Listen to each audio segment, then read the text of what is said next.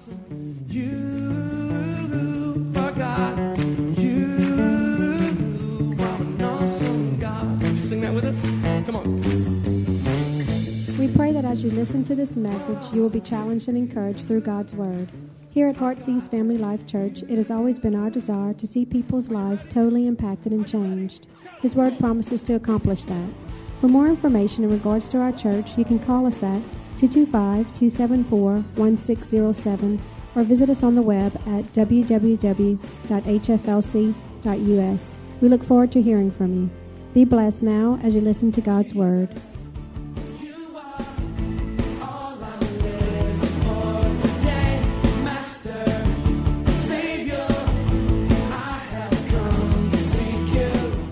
So Missions May, I thought, what better way to start off Missions May than talking about our mission here at Heartsease? I want to talk about the heartbeat of our church, which I believe is also the heartbeat of God. And we're going to look today at what we are after. And here it is, it's the one. Say with me, the one. We want to make a positive change in a negative world. We want to make a positive change in a negative world. So we're going to go after the one. It's not about the crowds, but it's about the one in need. I want to do something today as I begin this message. David, could you come up here with me quickly? I want to introduce to every one of you, and probably he's no stranger to most of you. Come on up here with me, David, because he shakes your hand. He welcomes you every time that you come into this church. How many are thankful for David? Come on, this is David. He's my hero. He's a great guy. But let me tell you something about David. Anytime we have a men's group or a meeting and we say, give a fun fact about yourself. Some people say, I ran a half marathon. Some people say, I did this. Some people said, I did that. You know what David says? You know what? I'm David and I'm faithful. And I love that because that's the greatest fact that anyone could ever have in his life. But the reason I called David up here today is because of this. David is someone that could very easily be missed. Let me explain this to you, please. And that is this. In a lot of conferences you go to and a lot of materials that are out there when they talk about transitioning your church or building your church or having an image and all these kind of things, you know what they tell you over and over again? And that is this. The people you put on the door are your GQ people. Your Vanity Fair people. Why? Because you want the best looking girls. You want the nicest dressed young guys on the door. Because that's how you build a church. I want to tell you something here at this church. I want to tell you something, and that is this. You are looking today at the heartbeat of our church. You know, people turn around and say, well, first impressions count. They sure do. And this is the greatest first impression that anyone could ever see of our church. You know why? Because we're not interested in what's maybe popular and what everyone else is doing. We're after what touches the heart of God. And a man like David, with his faithfulness and his willingness to serve, this is the DNA. This is the culture. This is the heartbeat of our church. And I believe it's the heartbeat of God. Would you give David a round of applause today? You see, and that's what I want. But you see, unfortunately, that mentality of you have to be a certain way, you have to look a certain way, you have to dress a certain way, can be something that spills into every area of our Christian lives or what we label as a Christian life. And I want to tell you today, I don't believe that's been Christian. I don't believe that's been truly Christ-like. And from the life of Jesus, we see such a powerful example of what happens when it comes to the one. If you have your Bibles with you today, turn with me to Matthew 4, verse 1 and 2. Matthew 4, verse 1 and 2. And it says this, and again, Jesus began to teach by the sea. And a great multitude, come on, say with me, multitude. A great multitude was gathered to him, so he got into a boat and he sat in it on the sea, and the whole multitude, say with me, multitude, was on the land facing the sea. Then he taught them many things by parables and said to them many teachings. We're not going to go into it, but if you would read, Jesus begins to talk about the parable of the sower, the one who went out to sow. He talks about being a light and not allowing it to be covered and allowing it to be hidden. He talks about seed and the growth and how the enemy wants to come in and sow weeds. And he talks about that. He talks about a mustard seed and the greatness of faith that we can have in our life, no matter how small. When it's placed in the right places, it can grow and it can be something that God can use. Jesus taught them phenomenal teachings. I mean, they were having church. They were having church on their shores. There was a big group. There was a multitude. There was a following. He had a mega church. Great things were happening. And can you imagine what the disciples and the ones around must have been thinking? They were looking at all this and saying, wow, this is it. Wow, we have arrived. All we can go from here is up. It's just going to get bigger and it's just going to get better. The crowds are going to come. There's going to be miraculous miracles. Wow, this is heaven on earth. Can you picture that, what was going through their minds? They were excited about the future. And Jesus could have continued to have built something really powerful right there. But if we would jump down to verse 35 of Matthew chapter 4, we'll see the heart of God. Matthew 4 verse 35 says this, and on the same day, in the middle of revival, in the middle of crowds pressing him so much he had to get into a boat to speak to them all. I mean, this was what every pastor would probably dream of happening. But when evening had come on the same day, one translation says later that day, what did Jesus do? He said to his disciples, he said to those around him, let us cross over to the other side. Wow. Jesus left the crowd. He left the crowd. Verse 36 in the New Living Translation reads on and says, so they took Jesus in a boat and started out, leaving the crowds behind them. Leaving the crowds behind him. And it goes on to say, however, other boats followed with him. Why would he do that? Why would he leave the crowd and why would he leave the masses? I want to tell you why today he left the crowd and why today he left the masses. Because he was looking for the one. He was looking for the one.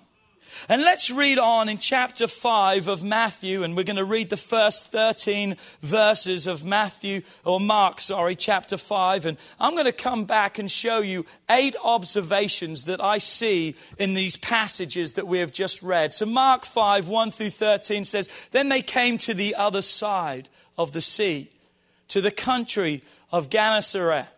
And there came out to him of the boat, and immediately there met him out of the tombs a man with an unclean spirit, who in his dwelling amongst the tombs, and no one could bind him, not even with chains, because he had often been bound with shackles and chains, and the chains had been pulled apart by him, and the shackles broken into pieces. Neither could anyone tame him. And always, night and day, he was in the mountains and in the tombs, crying out and cutting himself with stones. But when he saw Jesus from afar, he ran and he worshipped him.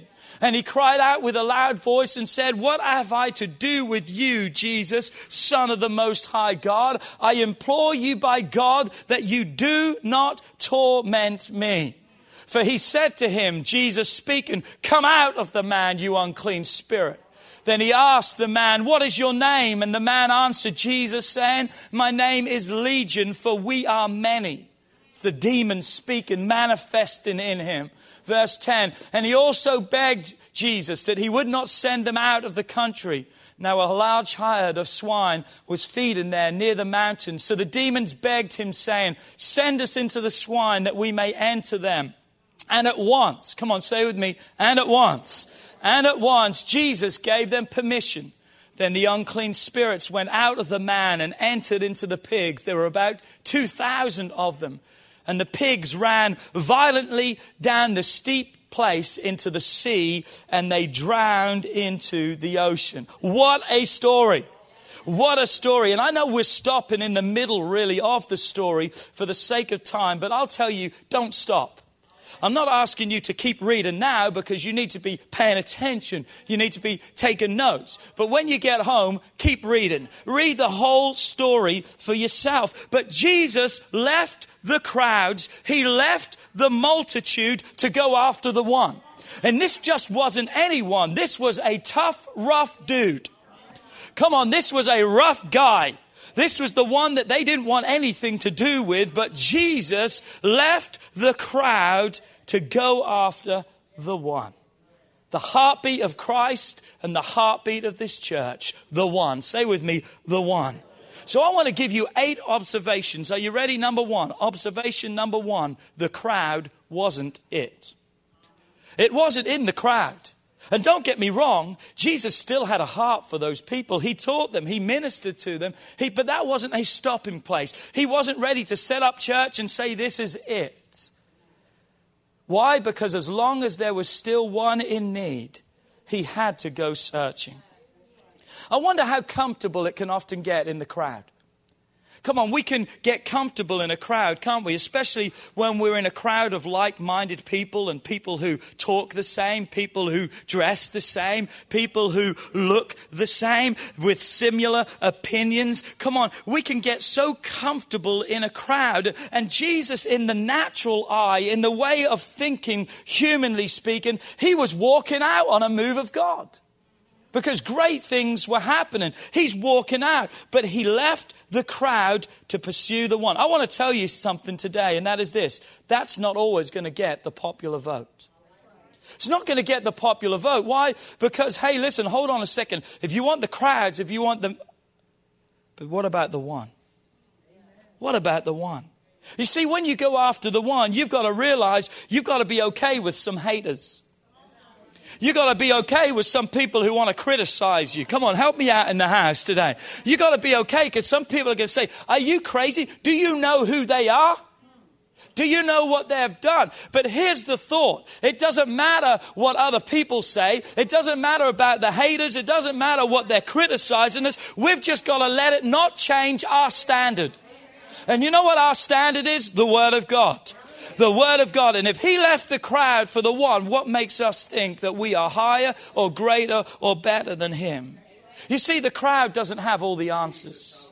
The crowd is not where all the answers. The crowd is not the only way, especially when there's still a crazy man or a crazy woman who has been lost, who cannot be tamed, the one who's forgotten by everyone around. They've pushed him out.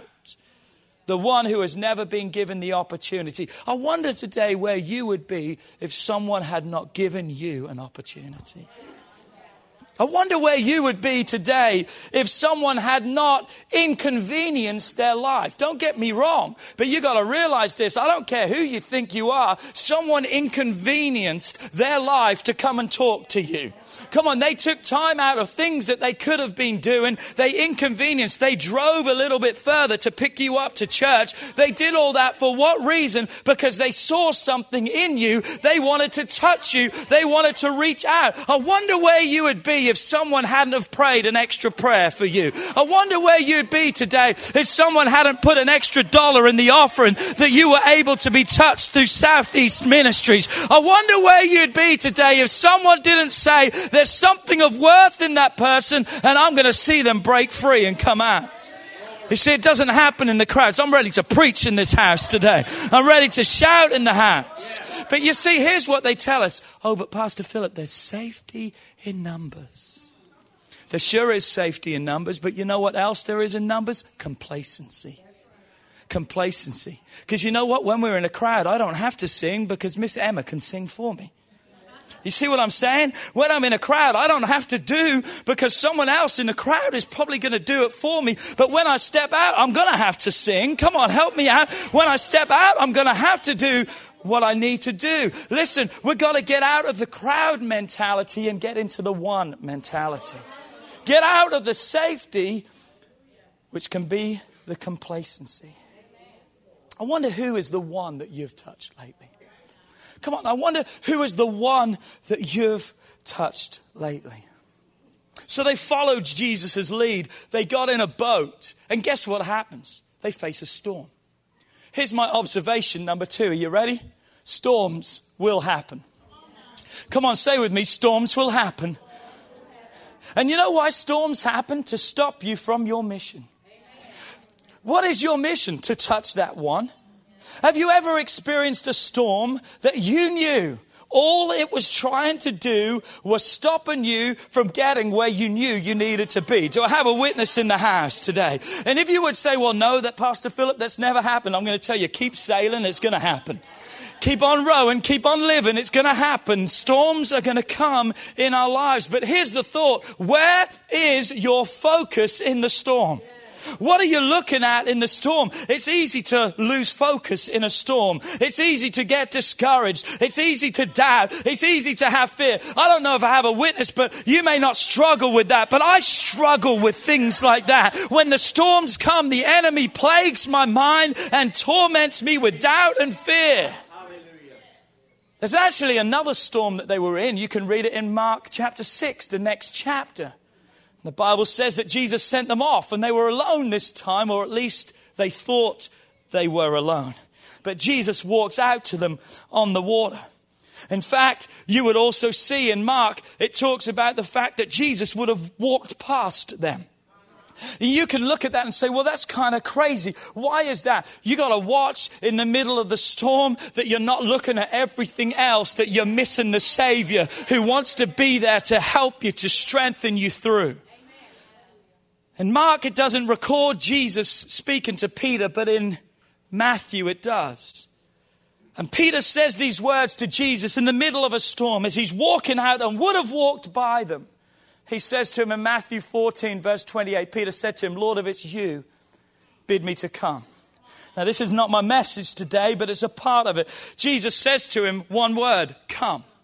And what do we know? Peter stepped out of the boat, but you know what he did? He lost his focus. I want you to see something today. I don't care how big and how bad you think you are when it comes spiritually speaking. Jesus was right there with him, and Peter lost his focus.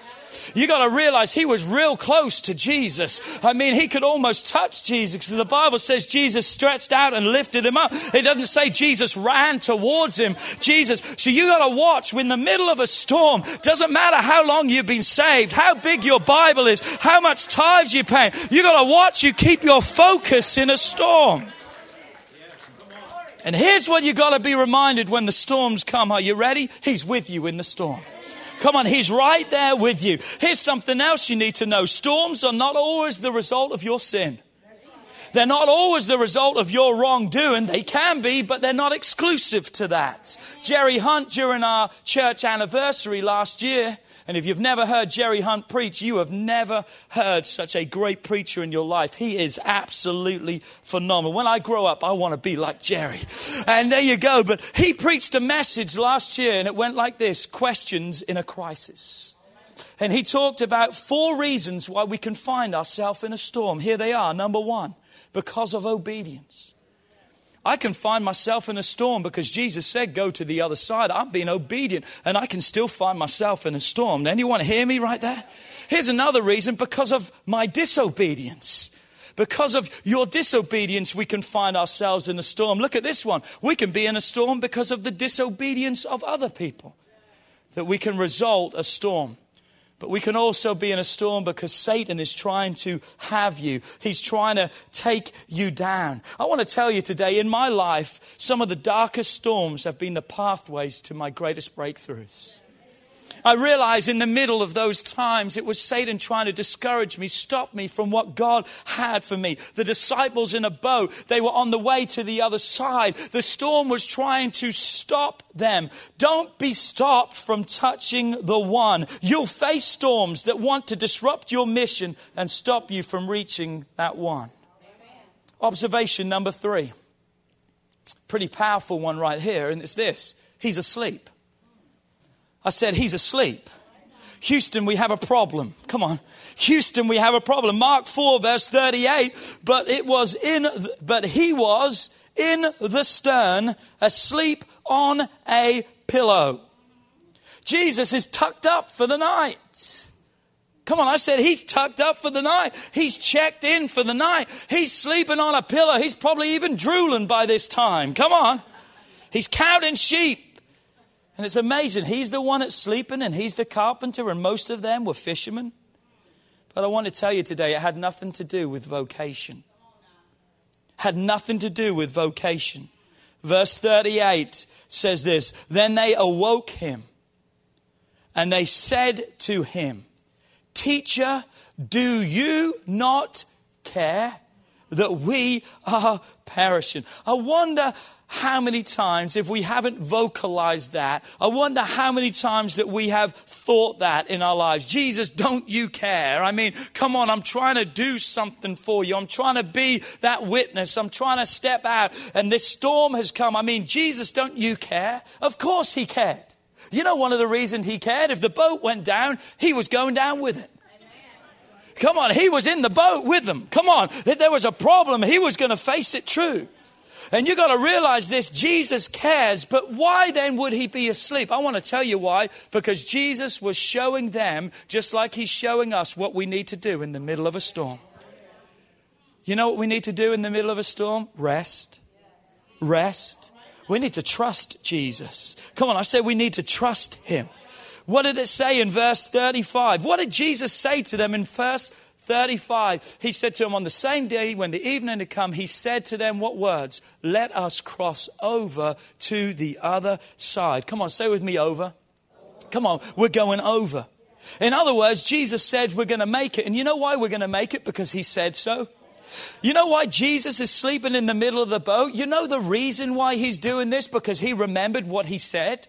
He said, we're going to go to the other side. He didn't tell them that there was going to be some storms and some rough times. But you know what Jesus said? We're going to make it to I'm telling you right now, you're going to make it to the other side. If you keep trusting, if you keep resting in Jesus. But Jesus was showing us the model of what needs to happen.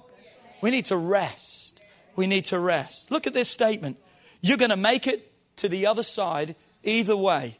Which will it be? Come on, which will it be? You're either going to get there rested up or you're going to get there frazzled and fried.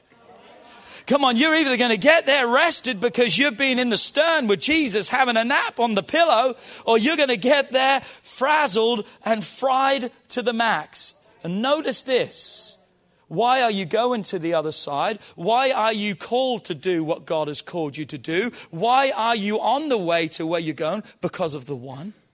Because you're on a mission for God. And notice this, when you get to the other side and you're frazzled and fried, you will never be able to meet another need. Why? Because you have now become the need. Think about it. I've got to go to the doctor now. I've got to take medication. I've got to do this. Notice now, you would miss the one on the other side because you haven't rested through the journey. Come on, you got to be very careful because listen, you were the need, but you're saved. Jesus is going to leave you and go after the one. Come on, he left the 99 who were saved to go after the one. You're not the need. It's about touching other people. Jesus has already promised to meet your need. Come on, your every need. He's already provided for you. But when we're frazzled and fried, we can't be what God wants us to be. Come on, is this okay today? Observation number 4. Only one boat arrived. We just read that many boats left with Jesus. But from what I read, only one arrived. Verse 36 says, now when they had left the multitude, they took him along in the boat as he was, and other little boats were also with him. Many sailed off with him, but I believe only one arrived. Mark 5 verse 1 says, and then they came to the other side of the sea. Now in verse 36 we read that Jesus took them with him and then others followed. It says that they arrived, but I don't read that others arrived with them. Now you may say, well, you're kind of reading more into this than what perhaps there is. Well, maybe, but I believe there's a point that we need to see, and that is this. Many will hear the call, but few are willing to pay the price. I said many are going to set off on the journey of life. But there's only going to be a few that's going to make it to the other side. What was that song we used to sing? Although none go with me. What is it? Still I'm going to follow. no turning back, no turning back. Come on, many start strong, but it's how you finish that matters. Come on, it's not how you start, it's how you finish. You see, many are going to turn back in a storm. Many are going to turn around and say, oh, this is too much of a price. I don't want to pay this no more. My life was easier before. I'm just going to go the pathway of least resistance. Come on. And what happens? They forget the mission. They forget the one. Come on, in the process of going after the one, only one boat arrived to the other side. You know, one thing I've learned about storms is this: storms separate the men from the boys. Come on, not all are going to cut it through the storms. The storm is where the rubber hits the road, where reality takes in. But I want to tell you today, we've got to persevere to make it through. We cannot quit. In fact, quitting is not even an option, because if it is an option, we're going to miss the one. We're going to miss the one. Observation number 5. He met the one that others forgot. I want to say it also this way. Jesus met the one that we forget, that we so easily forget. I'm not going to go into great detail, but the description of this man is this: the man's crazy. Come on, I said he's crazy. Come on, all they tried to do was chain him up, and he was so crazy that chains couldn't even hold him. They tried to silence him, and all he would do was scream louder and run through the caves, run through the graves, run through the mountains. He was crazy. They tried to contain him, but nothing they could do would work. So when they lost all hope, here's what I believe they did. They put him in a place out of sight, out of mind. They put him as far away as they possibly could and say, if you want to be crazy, go and be crazy over there, because you're not going to bother our lives anymore. But can you picture the moment that Jesus with the boat, and Jesus steps on the shore, and as soon as he steps on the shore, from a distance, afar off, the Bible says, the man saw him. And what did the man do? The man booked it to Jesus. I mean, he's booking it. He's running full speed. Can you see this man? Hair every which way, body bloody, because the Bible says he'd cut himself with rocks. He was a mess. I mean, he was a crazy dude, and he's running full speed at Jesus. Now, I don't know, the Bible doesn't tell us, but one thing I know about Peter, he usually always tries to step in and do something. I'm sure Peter tried to cause a commotion or tried to stop him. I'm sure they were all terrified to see this animal literally running to Jesus. But he falls at the feet of Jesus. And the Bible says that he began to worship him. He began to worship him. There's a whole other message there that I'm not going to talk about today. But I wonder what was going through the minds of the disciples. We left the crowds for this. We had revival. Everyone wanted to be in our company. I mean, everyone thought we were the coolest and the best people, and we left all of that for this. The one that we can so easily forget. The one we can so easily forget. Observation number 6. Jesus didn't judge him for who he was. Jesus didn't judge him for who he was. And I want to say this: if anyone had the right to do it, Jesus had the right to do it. Jesus had the right to judge him. Oh, we like to judge people, but we don't have the right, because the Bible says in the same way we judge people, we better be careful, because that same measure will be used back to our lives. The same way we criticize and put down people and say, wow, if they were really saved, or they just need to get themselves together. They need to do this. Yeah, they do. But you know, the one that's going to put them together is Jesus. Come on, Humpty Dumpty had a great fall, but if he had gone to Jesus, Humpty Dumpty went to all the king's horses and all the king's men, and they couldn't do nothing with Humpty. But if Humpty Dumpty had gone to Jesus, Jesus could have fixed him up, and he would have been an A1 egg all over again. You see, here's what you got to realize. Jesus didn't judge him for who he was. And I'm so glad about that today, because he judged me the same way. Come on, he gave me the same opportunity. He didn't condemn me, but he loved me. Why did Jesus not judge him for who he was? Because he saw who he could be through the blood. He saw who he could be through the sacrifice of Jesus, his life. He looked beyond the fault. and he saw the need. How quickly can we easily judge someone? How quickly can we discredit them? How quickly can we write them off when they are the one that God has called us to? Come on, it's up to us to catch them and let God do the cleaning. Come on now. Come on, it's up to us to throw out the hook and catch the fish, but God's the one that said, I'll clean them up. I'll fix them. I'll do a work inside of them. You can put a dress on a pig. You can put lipstick on it, but if there's no change inside, at that first mud puddle, it's going to roll again. Come on, it's our responsibility to go after them, but then God himself, he's the one that will fix them. He's the one that will pick them up. He's the one that will clean them. How will they know? Unless you, and I tell them. How will they know? There's a responsibility for us. It's not in the crowd. There's a responsibility upon us.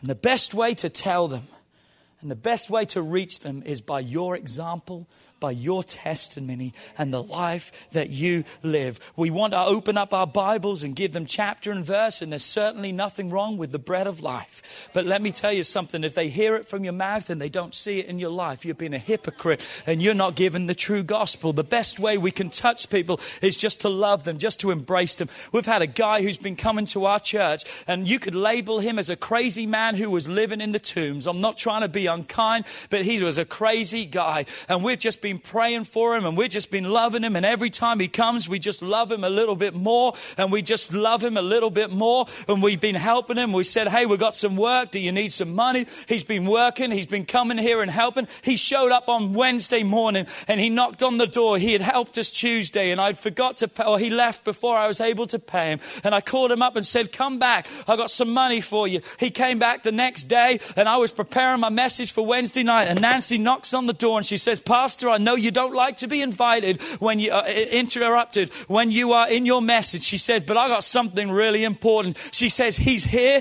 and he wants to give his life to Jesus. Come on, he wants to give his life to Jesus. You see, if we're looking at the crowds, we can miss the one. If we're looking at the crowds, you would be missed in the crowd, but someone stepped out and came after you. Listen to this. You can read someone else's story, but you have no business to write it. Come on, you can read someone's story, but don't write their story.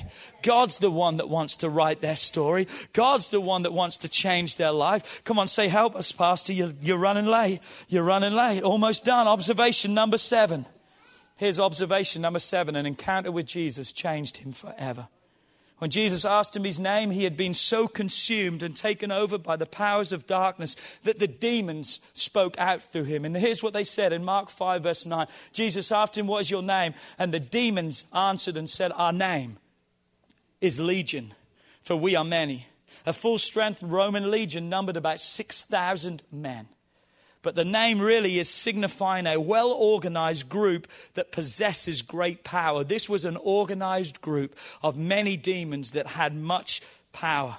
But it didn't matter how many of them there were. It didn't matter how strong they were, because the Bible tells me in Romans 14 and verse 11 that every knee has to bow and every tongue has to confess that he is Lord. That means he's greater than any legion. He's greater than any devil. He's greater than any storm. He's greater than any obstacle. And an encounter with God will top anything else.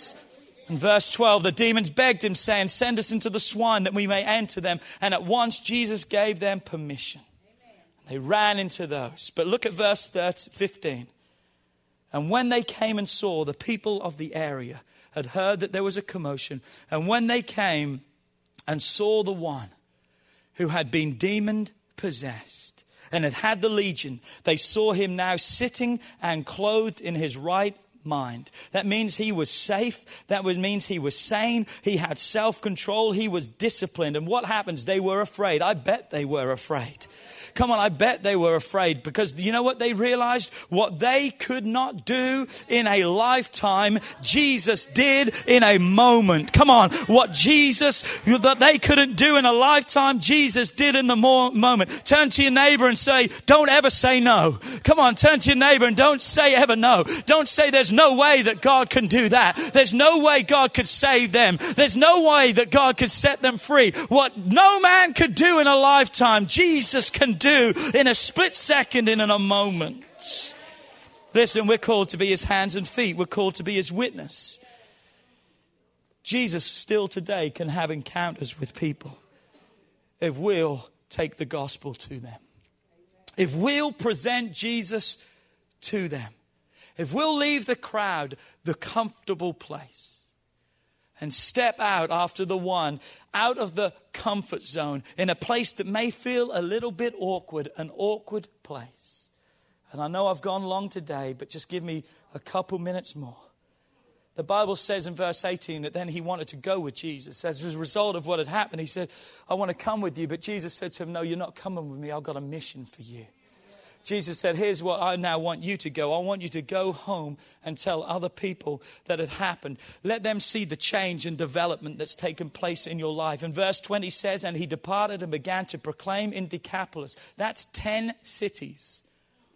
All that Jesus had done for him. And notice the response. People absolutely marveled. Lives were changed. You see, an encounter with the one, Jesus. Come on, listen to me. An encounter with the one, Jesus, will now make you go after the one. You see, now Jesus touches a one, but now that one's touching a one. Can you see? That's the mission. That's the heartbeat of God. That's how multiplication grows and things change. So I've got to close. Observation number 8. In the crowd, Jesus would have missed the one. And he would have missed the one that ended up being such a testimony and a witness to Christ. They can doubt your word. They can deny, or they can doubt the word and the word of God. But I'm telling you right now, they can never deny your experience. And that's why your testimony is so powerful. Jesus touched the one that's life forever touched so many people around. I want to tell you, I believe hundreds of people are in heaven and we're going to meet them one day because Jesus went after that particular one who then touched one, who touched so many. So you want to know what our heart is? You want to know what mission may? You want to know what the mission of Heartsease is all about? Here's the heartbeat of our church. It's to follow the heart of God, and that is to save the one. To save the one. And here's the challenge. Who's your one? I wonder who your one is. I wonder who that one is.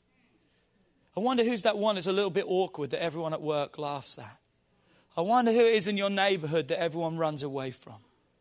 I wonder who it is. And I'm telling you, when you go after them, there's going to be some storms. But you know for what reason? To stop you and your mission. You see, if every one of us in here touched one, we wouldn't have enough seats next week. I mean, we would double in size that quick by just touching one. That's the heart of God. It's what I'm going to say, and I'm going to shut up. Be the one that touches the one. Would you stand to your feet with me this morning?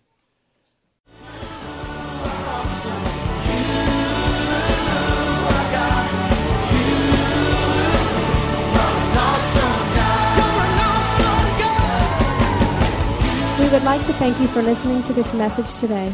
We pray that your life has been challenged by what you've heard, but we also know it will be changed as you put God's Word into effect. At Heartsease Family Life Church, our doors are always open to help. If you need any more information or just a friend to listen, we are here. Call us at 225-274-1607 or email us at pastorp@hflc.us. Remember, put God first in your life and everything you do will prosper. We look forward to seeing you soon. God bless.